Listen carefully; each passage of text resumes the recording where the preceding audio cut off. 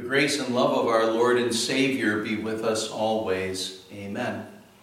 The Word of God we want to consider today is the beginning of our epistle reading for this past Sunday. That's from Romans chapter 4. We're looking at Romans chapter 6. We're looking at verses 1 to 4, where Paul says, "What then shall we say? Shall we go on sinning so that grace may increase? By no means. We died to sin. How can we live in it any longer? Or don't you know that all of us who were baptized into Christ Jesus were baptized into his death? We were therefore buried with him through baptism into death, in order that, just as Christ was raised from the dead through the glory of the Father, we too may live a new life." My dear friends in Christ, you've probably heard the familiar story that talks about this man whose name inadvertently was printed in an obituary column in a newspaper. Because he saw his name there, he was upset. He went to the newspaper office. He talked to the editor there and said, "This is terrible. Your error will cause me no end of embarrassment and may even mean a loss of business. How could you do such a thing?" Well, the editor, he expressed his regrets, but the man was still angry and upset. And so finally, in disgust, what the editor did is that the editor said to him, "Cheer up, fellow. I put your name in the birth column tomorrow and give you a fresh start." Now, in a sense, we may laugh at the suggestion, but when you look at that situation, really, when we are called to faith, when we're made believing children in Christ, when we're made believing children of God, well, we get a fresh start. We're living a new life in Christ. And, well, God is giving us a fresh start with our Savior in our Savior. In our reading, what Paul does is he explains a little bit, talks about the wonderful change that God works in us when he calls us to faith. We all needed that change because, well, Paul did say, "As for you, you were dead in your transgressions and sins." When we were dead in our sins, we were stuck in that sinful condition. It's kind of as if we were a car that was stuck in mud or snow and couldn't get out. And for that matter, the car was in such a shape that it wouldn't run at all. Nothing worked. That's our natural spiritual condition, unable to do anything for ourselves. We were completely separated from God, and again, nothing we could do about that. But when the Holy Spirit called us to faith, when he made us believing children of God, he changed that all around so that now we're living a new life in Christ. We have the fresh start, as that newspaper editor had said. And what was the case is that we were dead in our sins, but now we are dead to sin. Paul says, "Don't you know that all of us who were baptized into Christ Jesus were baptized into his death?" When we were baptized into Christ Jesus, and it's talking there really about this wonderful, this close relationship that we have with our Savior, that we're surrounded with his forgiveness, his protection, his guidance, and that union is so close that not only can Paul say that Christ died for us, but Paul is saying that because we're baptized into Christ, when Christ died, we died with him. We died with Christ.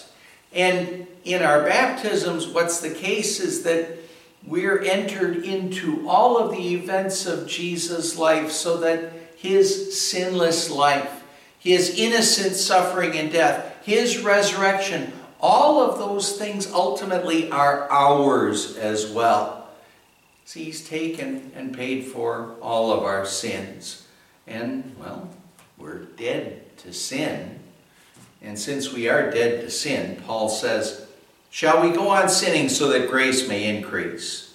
By no means. We died to sin. How can we live in it any longer? Satan wants us to believe that since Jesus paid for all of our sins, that now means that what we can do is we can sin as much as we want, whenever we would want. And now it is true, of course, that all of our sins are paid for. However, a person who's a believing child of God, who knows the grace and love of God, well, he's dead to sin. He's dead to sin. He's living a new life in Christ. And our faith side, that believing part of us, we don't want to sin against God. We don't want to sin anymore. We want to live for our Savior. We've been separated from sin and its consequences, but the fact of the matter is that we still have that sinful nature. And that sinful nature side of us, it kind of wants to sin as much as it can, as we can. It wants to rebel against God. It wants us to think that we can gossip and slander about others, that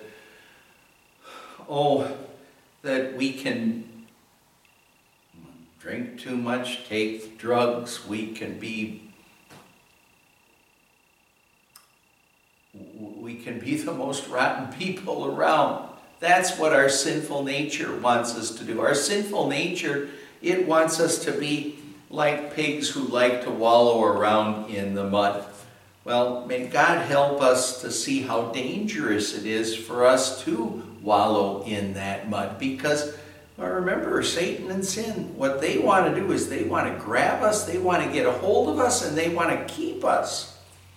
When God made us dead to sin, what he did is he pulled us from the mud of sin. And actually, when you think about the mud of sin there, think of it more as being quicksand. Something that is so very dangerous. Something that is so very dangerous. Well, may God strengthen us in our faith so that we don't want to go crawling or walking or running back to that mud of sin, that quicksand of sin that wants to consume us.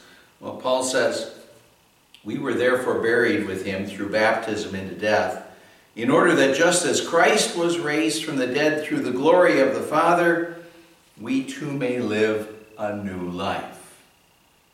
Living a new life in Christ. That's not when we'd say, God's grace and forgiveness is so good that I want to sin as much as I possibly can so that I get more and more of his grace and forgiveness. No, that's not living a new life in Christ. Living a new life in Christ. Rather, it's saying God's grace is so wonderful that what I want to do, what you want to do, is we want to be close to our Savior and his Word. We want to be close to our Savior and his Word. We want to study and learn his Word as much as we can, as faithfully as we can, so that we're filled up with God's grace and love and have the Holy Spirit's help to fight against the sin that's in our lives. See now, what a wonderful life I have. What a wonderful life you have. Because by the grace of God, we're living a new life in Christ. Amen. Let's pray. Lord God, thank you for giving us a fresh start in Christ our Savior. Help us now to live as your believing children, rejoicing that you have and keep giving us your grace and love. In Jesus' name we pray. Amen. And the grace of our Lord Jesus Christ and the love of God the Father and the fellowship of the Holy Spirit be with you always.